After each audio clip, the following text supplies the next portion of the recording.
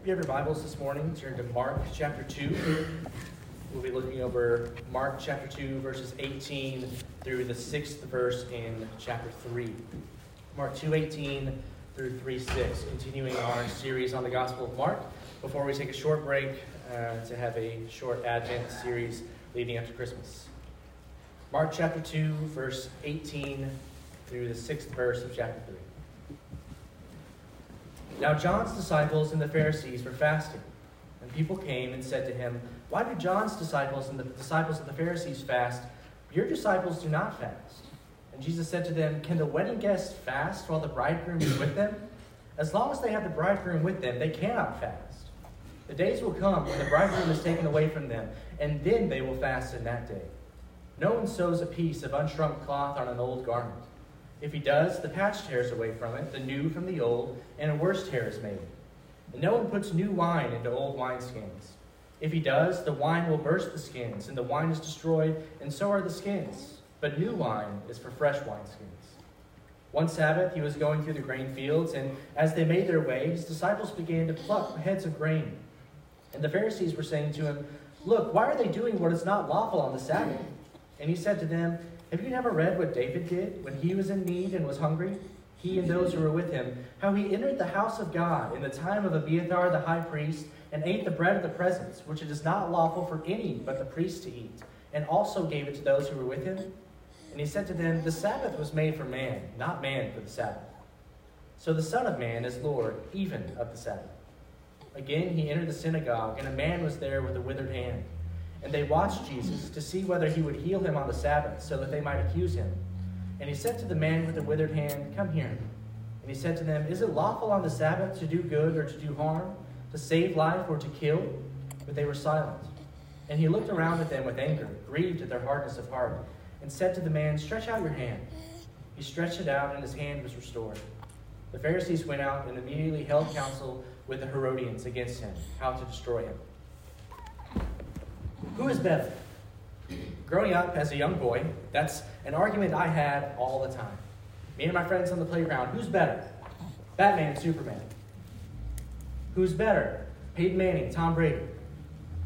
Who's better, the Green Power Ranger or the Red one? There were intense arguments over and over, and we would just argue back and forth, saying this one's better, no, this one's better. We were children. We didn't have reasons. We said, this one's green, he's better. That's it. Green is better than red. Therefore, Green Power Ranger better than Red Power Ranger. Done. Argument over. There's no reason behind who was better or why they were better. But Christ, who is better, gives us abundant reasons why he is better. He shows us over and over through the text of Scripture in his Gospels that he is better and why he is better, how he is better. From our text today, we can easily see 4 reasons, 4 ways that Christ is better. We don't even need a better than. He is simply better. He's better through and through. From the text today, we can see 4 ways that Christ is better. First of all, his presence is better. Look at the first 3 verses.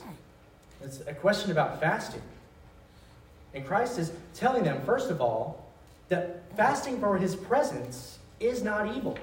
Verse 18, whenever they come to him, now John's disciples and the Pharisees were fasting, and the people came and said to him, "Why do John's disciples and disciples of the Pharisees fast, but your disciples do not fast?" See, John's disciples, who John the Baptist is good, Pharisees, generally we see them as bad. Both of them were fasting. Fasting was not evil or good in this story. It is not something that is the point of conflict within this. It's ancillary. It's a symptom of what's going on and the greater point that Christ is trying to make. They were both fasting, John's disciples and the disciples of the Pharisees. The Pharisees even fasted twice a week. They would fast on the day that Moses went up the mountain to get the 10 Commandments and on the day that he came back down. They were more pious than you or I are. But Christ never says that what they were doing is evil. He never says what they're doing is bad in any way. He's merely trying to make the point that fasting is not the point. Fasting's not the end.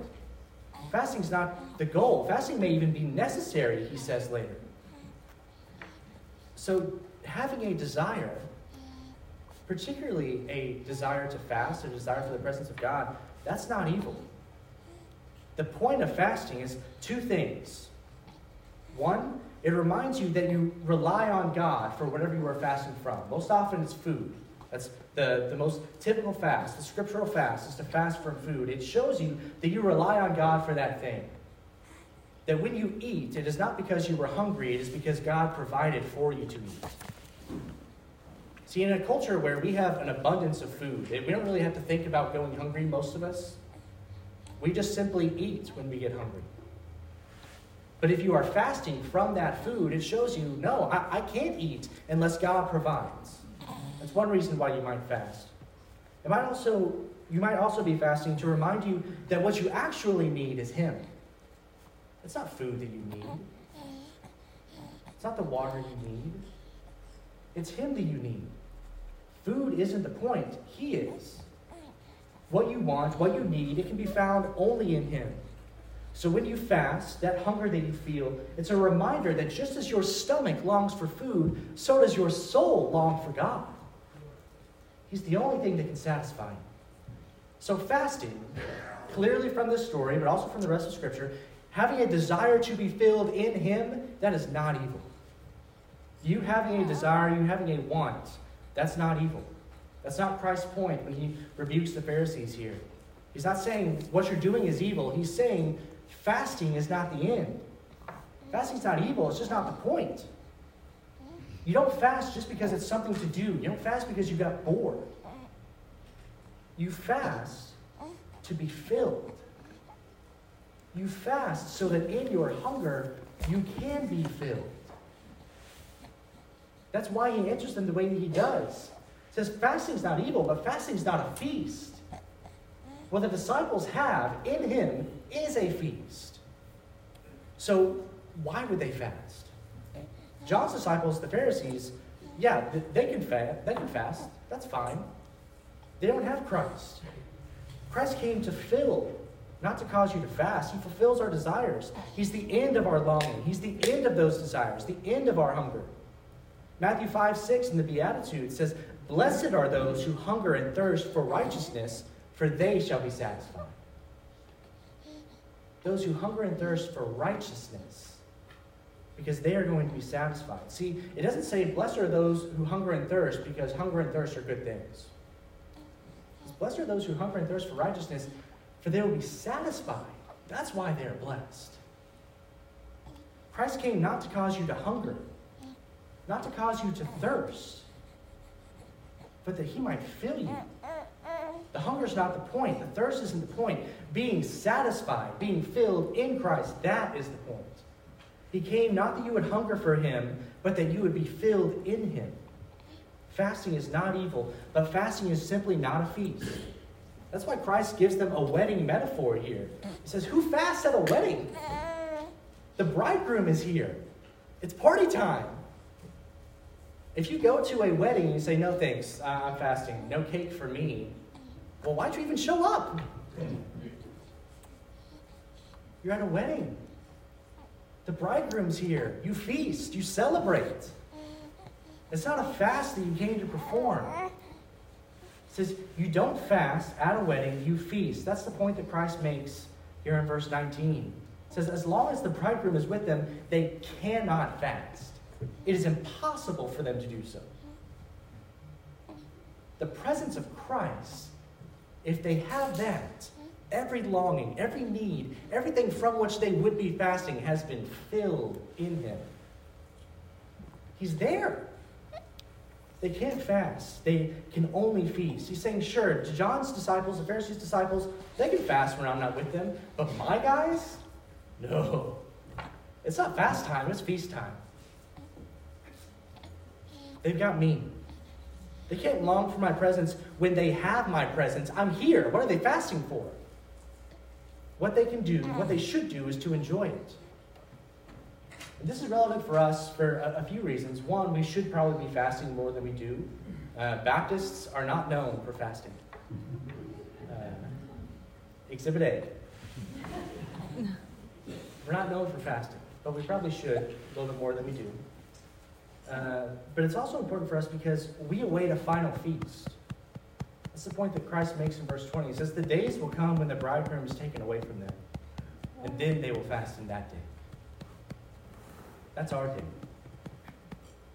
The bridegroom, though we have full assurance that he will come again, he's not with us right now. He's seated at the right hand of the Father, having finished the work that he came to perform. So we long for his presence. We wait for his presence. We hope, we fast, and we await the coming feast. We should be a people who are marked by our desire for his presence. We should trust that our desires that we have will be fulfilled in him. We are going to get his presence. We have an unshakable hope that Christ will come again, and when he comes, he brings with him a feast, a final and everlasting feast, the marriage supper of the Lamb, Revelation 19, verses 6 through 9, which I think Alan's going to have on the board for you.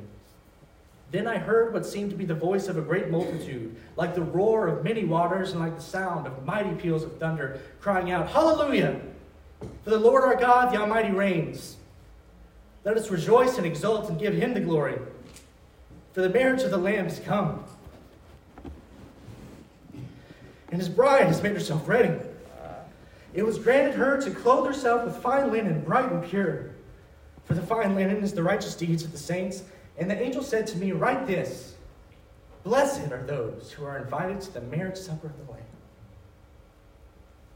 And he said to me, these are the true words of God. We have a feast that is coming. It's on its way.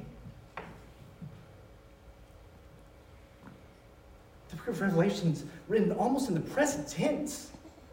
It's here. It is so sure that it will be there. We have a feast that is coming. When Christ returns, he brings the feast with him. He brings the party with him. When we get his presence, we should respond in joyful worship through that celebratory feast. So fasting is, yes, something we should do more often than the likely never that we currently do. And we can fast with the full assurance that when we get him, we won't be left hungry. We'll be full, we'll be satisfied, because his presence is better. His presence is better than our desire for his presence. His presence is better. Not only is his presence better, but his way is better. Look at the next few verses. No one sews a piece of unshrunk cloth on an old garment. If he does, the patch tears away from it, the old from the new, and a worse tear is made. And no one puts new wine into old wineskins. If he does, the wine will burst the skins, and the wine is destroyed, and so are the skins. But new wine is for fresh wineskins. So Christ answers them with a marriage metaphor and also a parable, a short parable. A parable in which the fasting, the old law, is the old garment, the old wineskin. He's saying that performing to get the presence of God, that's of the old. Keeping the law perfectly was a standard that no one could actually do, but now the Christ has come to meet that standard, to fulfill that law. So now he has come and done what they could never do. That old system, the old garment, the old wineskin, that falls away. We have a new patch. We have a new wineskin. And you cannot sew that new patch onto the old garment. You cannot put the new wine into the old wineskin. You have to have a new patch. You have to have a new wineskin. So the feast, the presence of Jesus, his fulfillment of the gospel, that's the new. The gospel is the new, the law is the old. Emmanuel, God with us, without the need for a fast, that's of the new. So he's come and he's fulfilled the law. He rules over the law. He replaces it with himself. That's the common thread throughout each of these stories in our text this morning, that Christ rules over the law. He is better than it. He replaces it with himself by fulfilling it in himself. He rules over the law. He replaces it. So now we, as New Testament Christians, we don't have an Old Testament law which must be kept perfectly. We have a New Testament God who must be followed. We don't have rules and regulations. We have a person. And that person's yoke is easy and his burden is light. He's already done the work. He's already fulfilled the law so that when we fall short of following him, he gives grace. See, the law never does that. The law only gets broken. That's what the law does. But Christ, when his law is broken, because he is a person, because he's the good and perfect God-man, he gives grace. Because he's already fulfilled the law in himself. The old law doesn't do that, but Christ does. So Christ is talking specifically about the covenant of salvation. He's talking about who we follow, how we are saved. That there was a law which we were not able to keep. Christ has come, fulfilled the law. So now, by putting your faith, hope, and trust in him and his finished work, you might be saved. That's the gospel. Through and through. That's what Christ is talking about here. But there's that larger point can be applied in a lot of different ways in our lives. It can be applied specifically for us, specifically for this church. From this, we can see, first of all, that which is old is not bad. Christ doesn't disparage the old garment. He doesn't disparage the old wineskin. He simply says, you can't mix the new with the old. That which is old is not bad. This church's heritage, the Old Rock Church, the gospel work that this church has been doing since 1894, none of that is bad. There's not a moment of that that's bad. It's a story of the gospel going forth through a people for 125 years. It's a very good story. That which is old is not bad. But that which is old may be an old wineskin. Some of the things that we've done, some of the things that we've been, some of the things that we have been a part of in this church, though they are not bad, they may be old. The old served a purpose. In its time, when it was made, it did its job perfectly. Look, if the old wineskin hadn't done what it was supposed to do, there would be no wine today. If this church, these people, have not done what they were supposed to do from the beginning, then the people in this room right now, we wouldn't be here. We have an old wineskin for which we should be very, very thankful. I hope, I pray that in every word out of my mouth, any change that we possibly could make in this church, you know and hear that I love and appreciate the men and women in this church, not only in this room today, but the ones who came before us. There's not a moment of that I'm not grateful for. But some of those wineskins may be old now. And in order for both that which is old and that which is new to be preserved, to fulfill its purpose, we have to have fresh wineskins for new wine. Now, I don't have a 12-step plan today. I'm not segueing mid-sermon into like a PowerPoint. These are the 12 new wineskins that we're going to have and the changes that we're going to be making. That's not coming. I don't have those for you. And honestly, if you're asking me about things that may need to be changed in this church, if anything, I want us to get more traditional, to have a deeper root, to be not the church of 1894, but the church of the last 2,000 years. I don't have a 12-step plan for new wineskins. What I do have is a goal, which is to preserve the wine. That's what Christ is saying in this parable. He's saying if you try to place the wine into the old wineskin gets destroyed and the wine gets destroyed. You have to have a fresh wineskin for the new wine. So our goal is to preserve that which is old and that which is new so that the wine continues to go forward. The package which preserves the wine just doesn't matter. And if we're going to take the new wine of the gospel, the new wine of the new covenant, the new wine of what Christ came to die for, of his church, over which he rules, if we're going to take that to a dying world, just as this church has been doing for the last 125 years, we have to continually be looking at our wineskins and determining, is this old or is this new? Does this need to be replaced? One day that's going to happen. One day they must be replaced. And guess what? The ones that we replace them with, they're going to have to be replaced too. And that's a good thing. You know why that's a good thing? Because that means you keep making wine. if you keep replacing the skins, it means you keep having the gospel to replace the skins with. You keep having a message. You keep fulfilling the Great Commission. It's a good thing for us to continue to evaluate what we do and how we do it. It means that we keep spreading the gospel. That is the way of Christ. He's saying there was an old law that we used to follow, and now there is a new gospel, a new man. So the structures begin to fall away in light of the person. And we have to continue to ask, are we allowing the structures to get in the way of the person, or are we building our structures to point to the person? That's what we have to think about when we think about how we do things, how we look at the wineskins and the wine. Because Christ's way is better. Not only is Christ's way better, but his rest is better. With the next few verses, 23 through 28. Christ has come not simply to give us more jobs to do. He's not come to just say you have to keep replacing all these wineskins. He's come to give you rest. He's come to give you a better rest.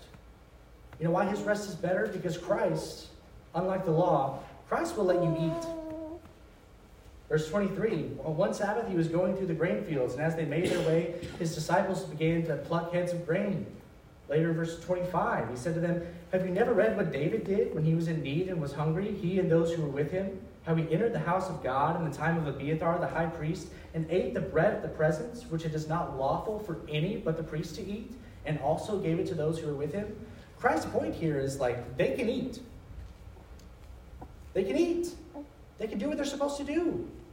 They're hungry, let them eat. Christ's rest is better because Christ will let you eat even when you're not supposed to. And all God's Baptists said amen. I confess I must have been hungry when I wrote this sermon. He's bringing a feast. He's making wine. He's letting us eat. We get to the man with the withered hand. If I'm not careful, he's going to be able to grab the food a little bit tighter once he's healed. Christ allowed his disciples to eat simply because they were hungry. Now that's a fairly obvious point, but I think it's one we could easily breeze over. Christ's disciples were hungry, and their master said, take and eat. He didn't turn and say, now Peter, you're going to spoil your Sabbath. He said, take and eat. Pluck the heads of grain. I'm Lord of the Sabbath. He let them go for it. That's Christ's response. That's what he does. He allows his people to eat while the law is going to starve you. That's what the Pharisees answer with in verse 24. They were saying to him, look, why are they doing that which is not lawful on the Sabbath? You see the Pharisees' response. No, that broke the rules. You can't do that. They can't eat. It's not time. They represent the voice of the law in this story and really the voice of the law in most stories, and they say no. Say, no, the law says you can't eat because the time has not yet come. The law is going to starve you. But you serve a God, you serve a Christ who is Lord even of the law. The point from these verses at the end, 27 and 28, he said to them, the Sabbath was made for man, not man for the Sabbath. So the Son of Man is Lord even of the Sabbath. That is a point I've come to appreciate even more now that I have a child, now that I have a daughter. There are times, more often than I wish existed, when she is supposed to be napping, but she's hungry. So she can't nap. She's, wah, I'm hungry. Feed me. Now, what kind of father would I be if I said, no, it's not time? You're not supposed to eat now. You're supposed to nap now. Baby Jay, you're supposed to be resting. According to the most up-to-date research, you're supposed to be sleeping 12 to 15 hours per day, which means that right now, at 1:37 p.m., you should have been asleep by 7 minutes ago. No, I want you to grow up big and strong, so no food. How ridiculous would that be? The law may say that it's nap time. The law may say, the schedule we have made says she's supposed to be asleep. But if her stomach says she's hungry, then a good father says, okay, You can eat. Because I recognize that nap time was made for baby J, not baby J for nap time. Christ, who is Lord over the Sabbath, says the same thing to his people. That the Sabbath, which is standing here for the law, was made for man, not man for the Sabbath. You're able to follow Christ without the burden of following the minutiae of the rules. Because your trust in him is such that even if you were to break the rules, it's still in the purpose of following him. Which is what the disciples were doing. They were with him as they did it. Christ is Lord of the Sabbath. He's the Lord of your rest, and he comes to give you that rest. Matthew 11:28-30, he says, "Come to me, all who labor and are heavy laden, and I will give you rest. Take my yoke upon you and learn from me, for I am gentle and lowly in heart, and you will find rest for your souls. For my yoke is easy, my burden is light." He doesn't say, "Come to me, all who labor and are heavy laden, and I'm going to give you some tips." Come to me, all who labor, all you who are heavy laden, and in me you will find rest. Christ came that his people might have rest. He's come to give it to you. In him, in his finished work, he has done the work. Now you can rest in him, secure. His rest is better. His rest is better. And his rest is better because his heart is better. Final point today, looking at the last 6 verses, the first 6 verses in chapter 3. The heart of Christ is shown in those verses in Matthew that I just read, that he is gentle and lowly in heart. That's a description of his heart. But then we get to see that heart in action in these next 6 verses. Again, he entered the synagogue, and a man was there with a withered hand. And they watched Jesus to see whether he would heal him on the Sabbath, so that they might accuse him. And he said to the man with the withered hand, "Come here." He said to them, "Is it lawful on the Sabbath to do good or to do harm, to save life or to kill?" But they were silent. And he looked around at them with anger, grieved at their hardness of heart, and said to the man, "Stretch out your hand." He stretched it out, and his hand was restored. The Pharisees went out and immediately held counsel with the Herodians against him, how to destroy him. We can see the heart of Christ in this story, in these 6 verses, but we have to contrast that with the heart of his opposition, the heart of the Pharisees. See, they have a very different heart than the heart of Christ that we see here. They do not care for the people. Verse 1 and 2, there's a man there with a withered hand. They don't even mention him. They don't talk to him. They don't talk about him. They don't do anything to try to help him. They don't care about the person that's in front of them. Their focus is just on Christ, who they perceive to be their enemy. And that enemy, they watch him specifically to accuse him. They're hoping that he heals the man, not so that the man's hand gets fixed, but so that they can accuse him. They're sitting there hoping that he's going to heal him so they can pounce. Just, I hope he heals this guy. That's going to show everybody what a monster he is. They're hoping to accuse him. That's their heart. And whenever they're confronted, they have no answer. Christ asks them a question, and they just sit there. They can't speak for themselves. They're confronted, and they have no answer for their behavior, so they fall silent. Their pride, their immaturity, their shame, it keeps them both from answering honestly, but also from being the kind of people who have an answer they want to say out loud. They fall silent. Their hearts are hard. Verse 5, he looked around at them with anger, grieved at their hardness of heart. Their hearts are what grieves Christ. They have hearts of stone which are capable of focusing on the rules, trying to follow the rules, but not soft, regenerate hearts, which could actually have some sort of compassion on this man. And those hard hearts, taken to their end, lead to murder. Verse 6, they went out and immediately held counsel with the Herodians against him, how to destroy him. Not only are their hearts hard, but they're murderous. Christ makes them look foolish. Rather than seeing the error of their ways, turning to the Christ who has just healed a man's hand, they decide that guy's the problem. They plot to kill him. That's the heart of the Pharisees. But now let's look at the heart of Christ here. Jesus, when he shows up on the story, he speaks to the outcast. He said to the man with the withered hand, "Come here." No one else in the story acknowledges the man's presence directly. He was an outcast. He wasn't worthy of their focus. But not to Christ. He speaks to the outcast. Not only does he speak to them, but he tells him, "Come here. Come to me." He doesn't say, "Stay over there. I can heal you from a distance. That's fine. Come here. Get closer. Come see me. I am the great physician, and I can heal you." Not only that, he uses this as an illustration to show that he's willing to do what he isn't supposed to do. They were right by the clearest and plainest interpretation of the letter of the law. It was not lawful to heal on the Sabbath because that's doing a work. But again, Christ, who is Lord of the Sabbath, Lord of the law, fulfills the law, does not break the law, and still heals the man. He knows, what am I supposed to do? Healing, one, is no work for the God of the universe.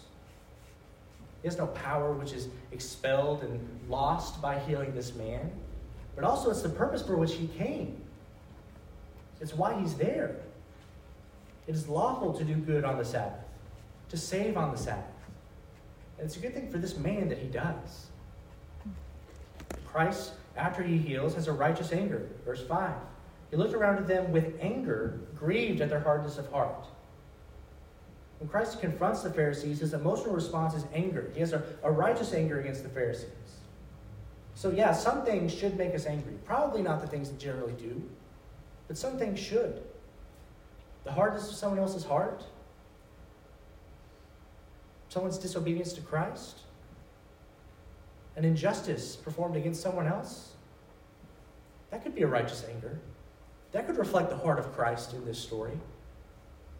So anger is not necessarily evil. It can be a righteous evil. It can be a righteous anger.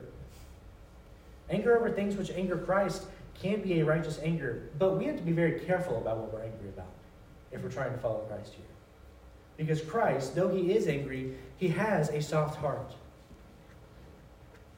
His anger was due to the hardness of their heart, which reveals the softness of his. He says to the man, "Stretch out your hand." And he stretched it out, and the hand was restored. When Christ is confronted with the hardness of the Pharisees' heart, he does respond in anger against that hardness. But he doesn't respond in retribution against that hardness. He responds in a healing of the man. When Christ encounters that kind of sin, his response was anger. But because he has a heart which is soft, which is gentle, which is lowly, it's soft toward his creation. When he grows angry against the Pharisees, his response is to heal that which is broken. Don't miss that. When he's angry toward the Pharisees, he heals the man. When Christ encounters sin, he heals that which is broken. That's the heart of God. When you sin, if you are in him, when you show your ugly brokenness to the God of the universe, though he does have an unchanging anger against that sin, he has an unchanging softness toward his people. His response is to heal, to redeem, to save. That's the heart of Christ. And his heart is better. Christ simply is better. He's better. His heart is better. His way is better. His presence is better. He's better. I have reasons, but I don't think I need them. Who he is simply is better. He's better than anything else you can find. His presence is better even than the desire for his presence. His way is better even than the good ways of the past. His rest is better even than some other mandated rest. His heart is better than any other man's. So we've got to stop trying to find other things that are going to satisfy us. We've got to stop trying to find other things that are going to show us how to live. We can be satisfied in him. we can follow his way. We have to stop trying to find rest in any other way, any other work. We can rest in his finished work. We have to stop trying to find any other love, any other heart. And we have to receive the love from the one whose heart is better than any other. It's my prayer that we can see him as better today. That we can live like he's better today. That when we see the heart of Christ in the story, our response is to want that heart. Not to have a hardness of heart which might grieve him. It's my prayer for this church that we can pursue the one who is better, no matter where that takes us. Let's pray. God, thank you for this day. Thank you for all that you've done for us. Thank you for the opportunity to thank you this week. Thank you for sending the Christ who is better. Sending him not merely to show his own superiority and to leave, but to show his own superiority in saving us. Help for us to know that he is better, to live like he is better, to trust that he is better. When we try to find other things that are going to satisfy us, help for us to long for that which is meant to satisfy us. Help for us to long for your presence, which is better. Help for us to follow your way, which is better. Help for us to rest in your finished work, which is better. Help for us to follow your heart, which is also better. In Jesus' name we pray. Amen.